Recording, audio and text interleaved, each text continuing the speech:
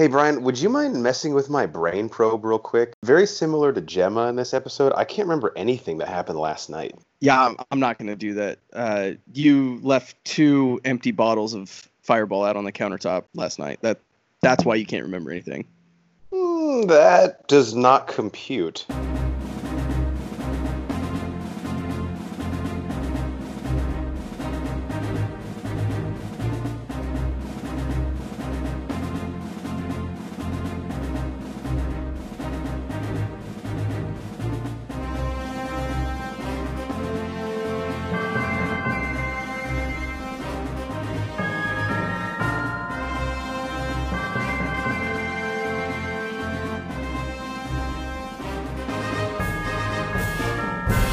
Welcome in to the Bro Force Squad podcast, where we're just a bunch of bros drinking beer and watching TV and movies. And this is our review of Agents of S.H.I.E.L.D. Season 7, Episode 6, titled Adapt or Die. I am your host, the Mayor Jeff Hornacek. Joining me, as always, is the mad scientist Brian Banner to review this as we do all of our TV episodes on the 4 Bro Force Squad criteria, which is the acting, the story, our favorite scene, and then any theories or questions we have going forward. So shout out to Trend Pimp, as always, before we get started. Brian, the acting and cast here, this was, I think, maybe some of the best performances, or at least the most was asked of the actors so far this season, but what were your thoughts? Yeah, I agree. We always talk about the main cast, how good they are week in and week out, and again, we can't go any more positive with any of those people. I want to say something about Patrick Warburton.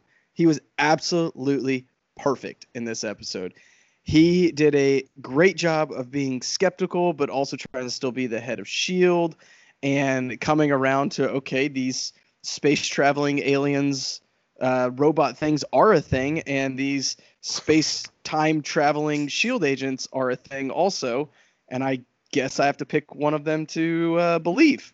And just, he still had that charismatic, that kind of sarcastic, snarky, I'm funny, but being serious thing that he does so well. He had it down just perfectly, and it really shined in this episode. And I cracked up at the end when he shook May's hand, and she was like, oh my God, you're so horny. Like, because she can read his emotions. He did a great job of being like his typical dry self. Like you said, the guy who he is very confused by what's going on, but he still has to put on a cool face as the leader of the S.H.I.E.L.D. base. Yep. Another thing I gotta say is I was on the Henry Simmons train till he had to push his Chromacon mom out of the plane. I just didn't quite buy his emotions in that moment. I felt like it was weird. I don't know if he was trying too hard, wasn't trying hard enough. Sometimes I feel like that real strong emotion, that's not his strong suit. Being kind of out of control of what's going on is not where he shines. And I don't want to say he did a bad job, but he did not do a good job in my opinion. Yeah, the one thing I'll say to that point about Henry Simmons is when he has to go with emotion, I feel like everything he does just comes off as angry. Like, how many times has he just been mad at someone else on the show? And Yeah. it's like, I get it, that's great, but is there anything else in that well of emotion? Do you have anything else you can pull out besides you're pissed off? Because, like, even this dealing with the loss of his parents, like physically having to basically kill them, knowing they're already dead, and then you basically have to kill them too. I was like, you're mad. I get that, but is there anything else there? And I didn't really get that. Again, that part of the episode happened so fast that it was almost tough for me to kind of process it all. Yeah, and it was obviously the ending of a fairly good fight scene. I mean, probably some of the most action we got all episode. So it's a tough part to play, and I understand that. But when you've done as well as this entire cast has done, all show, all series, all season, and you don't deliver, it really pops out as not being good. Two quick things I'll say. Thomas Sullivan, who played Nathaniel Malik. Interested to see your thoughts on here. I think he was great. I think this kid was really, really good. Maybe you'll disagree, but when he walked in and was kind of playing the cat and mouse with Daisy and Sousa, I bought him as a menacing villain.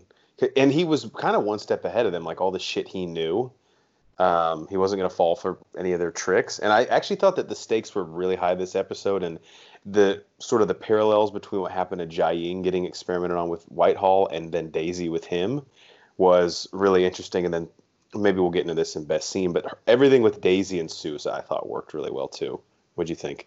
Yeah, I mean, first off, I think anytime we get Daisy and Sousa together, it's going to be a great scene. I mean, we've said that 2, 3, 4 episodes in a row now, so you could pretty much just say that's at least going to be on the honorable mention. Now, the guy playing Nathaniel Malik, I was pretty sure he was doing good, but I also couldn't tell because Sousa and Daisy are so good together and they're so good on screen that I wasn't sure if they were bringing him up or if he was actually rising to the occasion.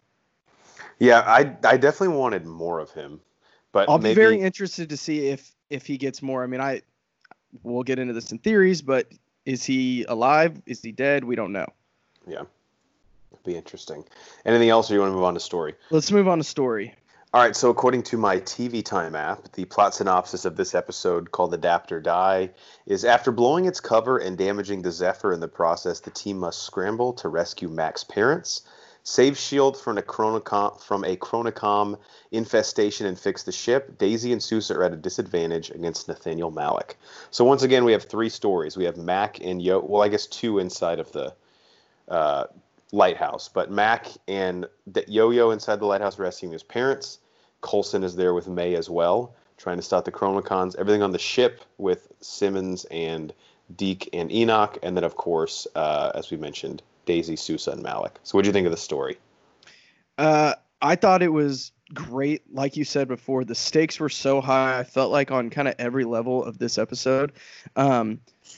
This was the episode where Sousa is part of the team now. I thought the way that he interacted with Daisy and said, look, I'm not going to let you die. This is what happened when I, fucked up my leg, and this is what he did. And then her obviously pulling that shard of glass out of her hand, which still gives me fucking chills thinking about it now. That showed me that he is part of the team now, which it's really late in the game, but I'm so excited for it. And it validated that they made the right decision by saving him in the 50s. So I loved everything with Sousa and Daisy. I thought that was probably my favorite storyline, again with the parallels with her mom getting experimented on and then her getting experimented on, and then them kind of having this weird, I don't even know, it's almost like an older brother relationship and younger sister relationship, or maybe cousins, that they're in it together now, and that developed really fast, but it works really well, I thought. Mm-hmm. Yeah, that was the one that hit me emotionally the hardest, for sure. For some reason, the Mac one rang a little bit hollow to me. I wanted it to hit harder. I had a lot of fun with the Coulson and May one. I think a lot of that, again, is that they got to be with Patrick Warburton the whole episode. I agree. The stuff with Mac was kind of hollow throughout the episode, but in that last scene, when after obviously he had to kill his fake parents, and then he rode off in the motorcycle just to get some R&R, just to clear his head. I think that's something that we took for granted, how good Coulson was of taking himself out of the moment for a minute and cracking a joke, or giving good, healthy advice to somebody else. Mac hasn't done that. And so he's trying to carry all of this on his shoulders, and he really, really needs some R&R. Unfortunately, I think that's going to be filled with a bunch of Zimas with Deke, so I don't know how relaxing that's going to be. But it's real quick, I was just going to say, it's interesting, since Mac has been in charge of S.H.I.E.L.D., you realize tactically he might be a better head of S.H.I.E.L.D. than Coulson was, but that is only a fraction of the job. It's really managing this team and their personalities and their issues, and he has trouble with that. He's not good at mentoring others, and he's not good at putting others in a situation to be successful. He's just good at saying, hey, this is the path we need to go down to be successful, but he doesn't put the right team members in place to make that happen. He's like the coach that's good with X's and O's, but he's really not a good motivator. He doesn't get the most out of his guys. Yeah, he's like the opposite of a good recruiter. There you go. Would he be paying players? Probably not. Coulson would be like the guy at your dinner table, like, I love your son. like Jerry Maguire talking about Kush. Yeah, I don't know. I think that the episode as a whole was great. I like the stuff with Coulson and the seer lady as well. Yeah, I'm going to get into that in scene and how important. Okay, me too. So do you just want to go straight on to that, or you got some more on story? I'm good. Let's do it. So what I'll just say about that best scene, Coulson talking to Sybil, very important exposition that at least I needed. Coulson was asking questions to her that I've been asking the entire season. Agreed. Like, what does this mean? Why is this happening? And I just thought it was a really clever way for the writers to do that with Coulson's sort of snark that we love so much, where he's like, I'm still kind of the smartest guy in the room. And I thought they did a great job at the end of saying, you know, like, okay, you answered all my questions. I'm going to tell you why you're wrong. Yeah. And then they kind of did those cut scenes to showing us each kind of faction of the team, what they were doing to back up what he was saying. Just so well done. A great cat and mouse kind of feeling each other out scene. Very, very well written. And like you said, it answered questions I needed answered as well. Yeah. So for all the times that we complain in like the Star Wars prequels that exposition has beaten us over the head, this was an example of how you can use it properly to actually really help the audience. Yep. Now, I may be in the minority where I had a few things I was confused about that were like not quite really detracting from the season yet, but like if I didn't figure them out soon, I was going to be like, dude, what the fuck is happening here? So that was a necessary thing to do here. Agreed. Another thing I had for best scene, again, this was a lot of character stuff, man. The Sousa and Daisy moment with the barn or wherever they were, and Sousa's speech to her about when he hurt his leg was, again, like you said, he was been on the roster, but this is when he officially became a member of Coulson's team and the Agents of S.H.I.E.L.D. that we know. He's that September call-up that they needed. He's going to win them the championship now. Yeah, and now he's comfortable in the clubhouse. Yeah, I agree. I think that all that works. And again, I mean, we've only had him for what, 4 episodes? Yeah, I think like 3.5. Three and a half-ish? 4, yeah. They have done a extremely good job of building his chemistry and incorporating him into this team and making me feel like he's included and he is a valued member of this team so quickly. I mean, let's think about. I think he is more part of the team than Deke is, and Deke's been with us for 3 fucking seasons. Mm-hmm. I agree. So they made Deke related to 2 of our favorite characters, right? Which is even like, I don't know what's going on there, but I think that scene, and really it wasn't really a scene. It was really multiple scenes. It was every time we saw them in that barn, which was 3 or 4 different times. It just. Like I said before, every time they're on screen, I'm in. They're great. I think what works so well about that scene, too, Daisy is someone we've so rarely seen compromised or vulnerable. You know, she's been this badass chick that kicks a ton of ass. So to see her put in that compromising position is really unique. And then how it plays with Sousa, who he doesn't know these people from the team. He's not sure. Like, he was someone that Daisy was like, okay, this guy doesn't know that I'm like a badass. I can be more, well, she kind of had to be more vulnerable around him. But that played so interestingly because Sousa's just seeing all this with fresh eyes. He doesn't know all the things Daisy's gone through to get to that point. So he can just relate to her and she knows that it's honest. It's not him trying to play to like, hey, don't worry about being chopped up and having your body fluids drained. It's okay to be vulnerable every once in a while. He's like, no, really, like my leg was basically like mangled up and I know what this feels like. If that makes any sense. All right. Theories, questions. First one I have, you think it's their brother and sister. I think that the show, as a theory, they could be shipping Daisy and Sousa. That could be maybe a romantic relationship that they're starting to form. I don't know. I think that they've had Daisy they tried having her romantically involved several times, and it never really worked for me. I like her being just a very strong, independent character that takes care of herself and uses Coulson as a mentor and that helping stepping stone that she really needs, that rock.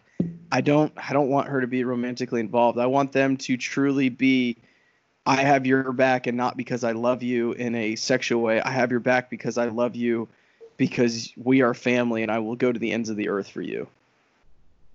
Yeah, I know that it would be a decision that the showrunners would make that would be met with some opposition, but I don't think it's something we can rule out. Yeah, I agree. I don't think we can rule out, and I think because of the two actors and the two characters that are in place, I don't think you can go wrong with that. I think they would do a very, very good job at making me buy that. I just don't know at this point if I'm ready for that. Yeah, I hear you. All right, what do you got? So, first biggest question I have, why are Mac's parents so much smaller than him? Like, a lot smaller. Good question, I guess. I just need to know, like, his dad's like a foot shorter than him, and his parents side by side aren't as thick as him.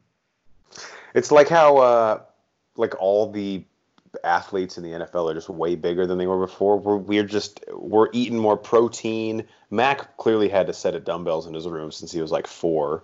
That helped. Yeah. He's been doing probably also had a syringe and a needle next to his bed. Unrelated, completely erroneous on both counts. Those weren't even his. Yeah. So, next question I got. Okay. Do you think Coulson's gone? No, actually, one of my theories is so we're in 1982. Is that where we ended up? Yeah. Okay. 8 years before Captain Marvel. Okay. Why don't we just go grab like 25-year-old Coulson? I mean, like real Phil Coulson. I don't know. I like this LMD Coulson though. Well, he blew up though.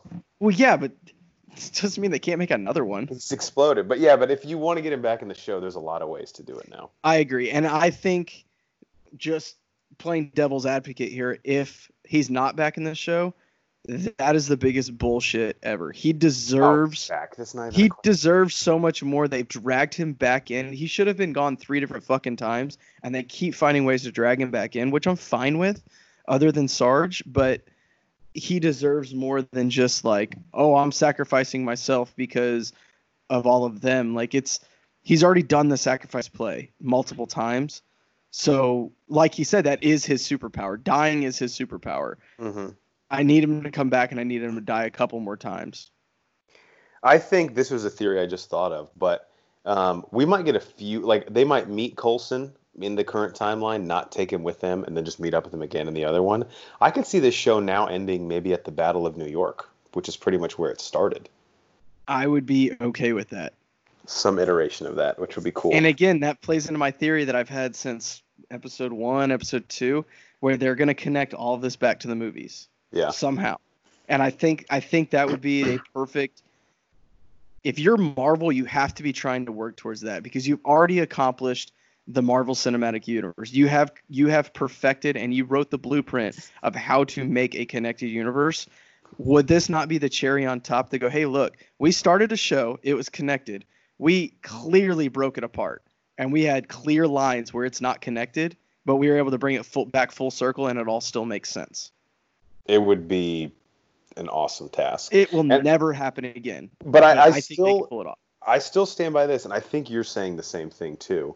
It doesn't have to for me to be happy or satisfied with the show. Agreed. But I think at this point, the show's writers are so clever that it would almost be like a fucking hold my beer, watch this type. Oh, for sure, it'll be a hold my beer, watch this. I mean, I think this whole show in general has kind of been that. I mean, how many people? I mean, when we first started watching this 7 years ago, or however long it was, and they said, "Oh, we're gonna have a show, but it's going to be in the same universe, but not connected, but it kind of is connected." And then we have this huge event in Winter Soldier, and it has huge repercussions for the show, and they did a really good job of molding all that together. That's been a big fuck you to everybody else who can't do that or has tried to do that. Yeah. I mean, at the time that they started the show, I'm sure they might have originally had plans to make it not really connected as they went on. But the Winter Soldier twist, like, you can't avoid that if you even want to pretend this exists in the same universe. Like, you can't be on the peripheral with that particular storyline because it's literally the whole premise of the organization you're following has been turned on its head. So since then, I agree. They just for the sake of the show, so they could do more stuff, they've taken the characters the MCU didn't really want to use, or interesting ones that they knew they never would use, and they've been able to make their own identity to top it all off with a way to say, hey, also, we're still kind of connected to the universe. Would be cool, but again, not necessary, I don't think. So I've got another theory here. I think Daisy will get her powers back. All right. Her mom did every time Whitehall experimented on her, right? Mm-hmm. I think Nathaniel Malik is going to still be alive. And the mission moving forward is going to be stopping him from tearing the Earth apart the way that they needed to stop Daisy back in season 5 from becoming Destroyer of Worlds or whatever her name was. So I think they're just going to transplant Malik into Daisy's role, and Malik is now the one that destroyed the Earth that led to them being in space in the future. Again, the show keeps kind of going back to all these historical events with S.H.I.E.L.D. and with the show. I think that's another one that they could very easily do and that they've set up for fairly nicely. That would only take an episode and a half to round back up before we get to the next kind of hurdle. That would be a cool way to tie in the season that the whole time I've been thinking, like the one with Deke, where I'm like, that one is going to be really difficult to somehow fit into the time travel, because it's like Earth isn't the thing. Right. That season, it looks like the Death Star when they're rebuilding it. Basically. And they went to all the Kree, which just aren't things either. Yeah, and the Kree in this show at least have never really particularly interested me. Like that stuff's always to me kind of been weaker. That was probably the worst season in my opinion, and I really didn't like last season with the Shrike. That's a different discussion. Yeah, that's a whole nother show. What else you got? Anything? I don't know. Are we ever gonna get Fitz? I mean, they keep teasing us. Yeah, I'm not gonna keep harping on this. We are not gonna see Fitz until the last episode, is my theory. This is the first time though in the season that they've actually mentioned him by name and given us some sort of explanation of where he's at and why he's there and why he's not with the team. Like, we have a clear understanding of why he isn't there. The only chance I think we would have to see him earlier would be if they do what they have done in previous seasons, which I do believe were longer than 13 episodes. Is the only reason I don't think this is going to happen.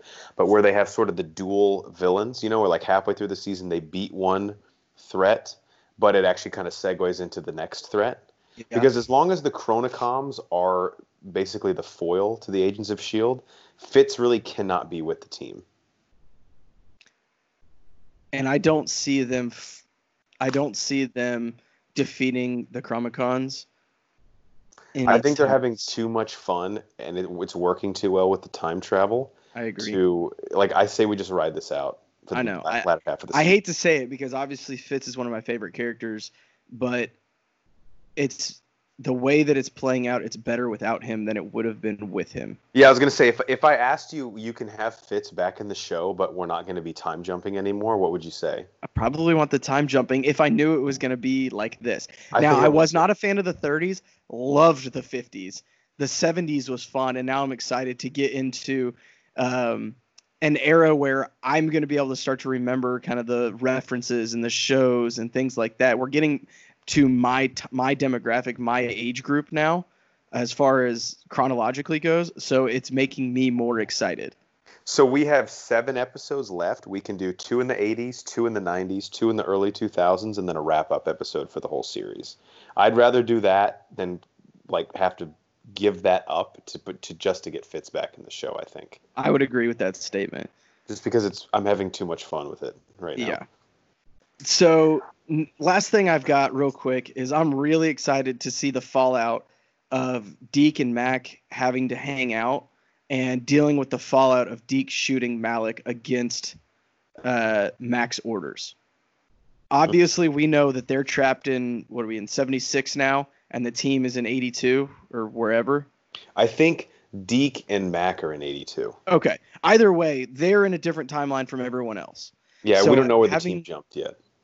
Having them together, right, is going to be interesting, and them playing off of each other, because this season there's been like not a power struggle, but a weird struggle between those two characters. Deke trying to be a team player and be part of the Agents of S.H.I.E.L.D., but also not just being a soldier, what Mac needs. So them kind of having a come to Jesus meeting in this next episode, I think, is going to be the sink or swim episode for Deke. He's had more good episodes than bad episodes this season. I hate to say it. Yeah. But this could be his is he part of the team episode. A theory I have, actually tying off of the Mac thing. So because of the death to Mac's parents, he was not raised by them, like in that timeline. Is there a chance that we see a Mac, probably not in 82, but because it's only 6 years after his parents died, but a little bit further down the line where Mac is a bad person in the timeline because he did not have his parental figures in his life? Like if we go to the early 2000s, could a younger Mac be like a villain that they face? Yes. My only caveat to that, or my only thing is that they haven't shown us, which I know. I mean, I guess they really can't yet, but I don't know if we're ever going to get a Mac meeting Mac situation or like a Gemma meeting Gemma from different alternate universes or multiverse. I don't know that we're going to get that. I think that, again, under the assumption that the movies and the show are still tied together, they don't want to deal with any sort of multiverse stuff until Doctor Strange 2. Sure. So I would love that, though. I love that idea, actually. Maybe having a not yoked up. He'd be yoked up. No, he'd be yoked up. Okay. Actually, this Mac might even do leg day, too. Ooh, okay. Now you're losing me on the theories. He's a villain. He's got to also do. Are you doing a distance run? Yeah. What's wrong with that? It's just cardio. It's and instead of the shotgun axe, he'll have like a bayonet. It's like the earlier version of that. Like a bayonet pistol. There you go. Or like what's the gun blade from like Final Fantasy? He'll fucking have one of those. So a question I have, and again, this is not a deal breaker to me because I think the Chronocoms are a very interesting foil here, but I don't. Even after Sybil explained it, I don't understand why time jumping helps their plan. If they can essentially live forever without resources and they want Earth to repopulate their race, why don't they just wait for the human race is probably going to kill ourselves in like the next 200 years anyway. Why don't you guys just hang out in space and then you can come down and repopulate? Yeah, I mean, you guys just got to wait for 2020 and it'd be fine. Or do they need, because I don't think they need us for anything to repopulate. They just don't want us on the planet. So I guess is the time jumping thing like we can get you to eliminate yourselves in the future? I don't understand. I've said it a few episodes ago. I don't understand the Chromacons. I don't know. I don't really get their motivations for everything. I know they want a new planet, but like you said, why? I don't get that. To repopulate. Well, you don't necessarily. You already proved that you can steal people's faces. So why can't you just like live like Men in Black style and live in the shadows? Yeah, I just don't understand how time traveling accomplishes what they want. But I'm not mad about it. I'm not either. I love what they've done with the show, and even if it's like a loose explanation, I just need to hear that, which I didn't quite get from Sybil. She explained what they want, but I still don't understand again how that's symbiotic to jumping through space and time. Speaking of that, I don't watch The Next Time On. We can talk about that a lot on this podcast. So if you do watch that, then you might know the answer to this. But Brian, do you have any theories as to what actually happened on the Zephyr once Deke got off to chase Mac and why they're jumping again? So because Gemma was like freaking out when she called him. I don't think they don't know when they're going to jump, right? But it sounded, no, they don't. But it sounded on the radio, Gemma said like something else was happening too. It seemed like there was like some emergency that she needed Deke to come back on the ship for. Yeah, other than they're jumping, or maybe they got some sort of communication. And I know we literally just said we don't want Fitz now, but unless they got some sort of communication from Fitz, and obviously that's Deke's grandpa, and they need to know. Or maybe this is a crazy theory, but what if one of the agents of S.H.I.E.L.D. they figured out is a Chronocom, and he or she has been like embedded in the team and was making them jump again. It's fucking May. I don't know, because May's emotion reading power seems like something but May's basically a Chronocom anyway. Yeah, she's like a hipster Chromacon. She was a Chromacon before it was cool. She's got her beanie and her Brooklyn lager in the corner. She's like, I was a Chromacon. Like, I'm so over it now that there's like a bunch of them. Last thing I just want to say real quick, the CGI was absolutely incredible when they shot the missiles and at the Zephyr and the Zephyr released the flares, that was, dare I say, better than some of the MCU movies at times. And it was maybe not doing it intentionally, but it was like an homage to the first Iron Man, the first time he tests out the Mark II. Yeah.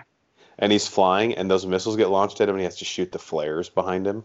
Yeah, it was just so. They don't need to spend money on better acting or better writing now. They already have it. They don't need. This isn't a show that needs great sets, so this is where they're putting their money into it, and it's just so fucking well done. I've always thought in this show that the Zephyr, which they've used so much, has looked really, really good. It's the greatest constant in the entire series from literally episode 1 when Fury gave it to Coulson. Mm-hmm. I love it. All right. What do you want to leave the people with for Agents of S.H.I.E.L.D. Season 7, Episode 6? I mean, I just hope Mac brought enough money to buy 35 Zimas for Deke. Oh, yeah. Zima, is that a thing in 82? Probably right around. There's some Yeah. other bitch beer they can give him if not. I mean, if not, Deke's obviously going to invent it with his entrepreneurial skills. All right. For the mad scientist, Brian Banner, I'm the mayor, Jeff Hornacek. Thank you guys for listening to us, and we are the Bro Force Squad podcast. Follow us on Twitter at Bro Force Squad. Subscribe to us on Apple Podcasts, Spotify, and YouTube. If you type in Bro Force Squad as 3 separate words, you'll find us there. And check us out on our website, broforcesquad.com. Till next time, we'll see you next week in the mid-'80s. How much leather?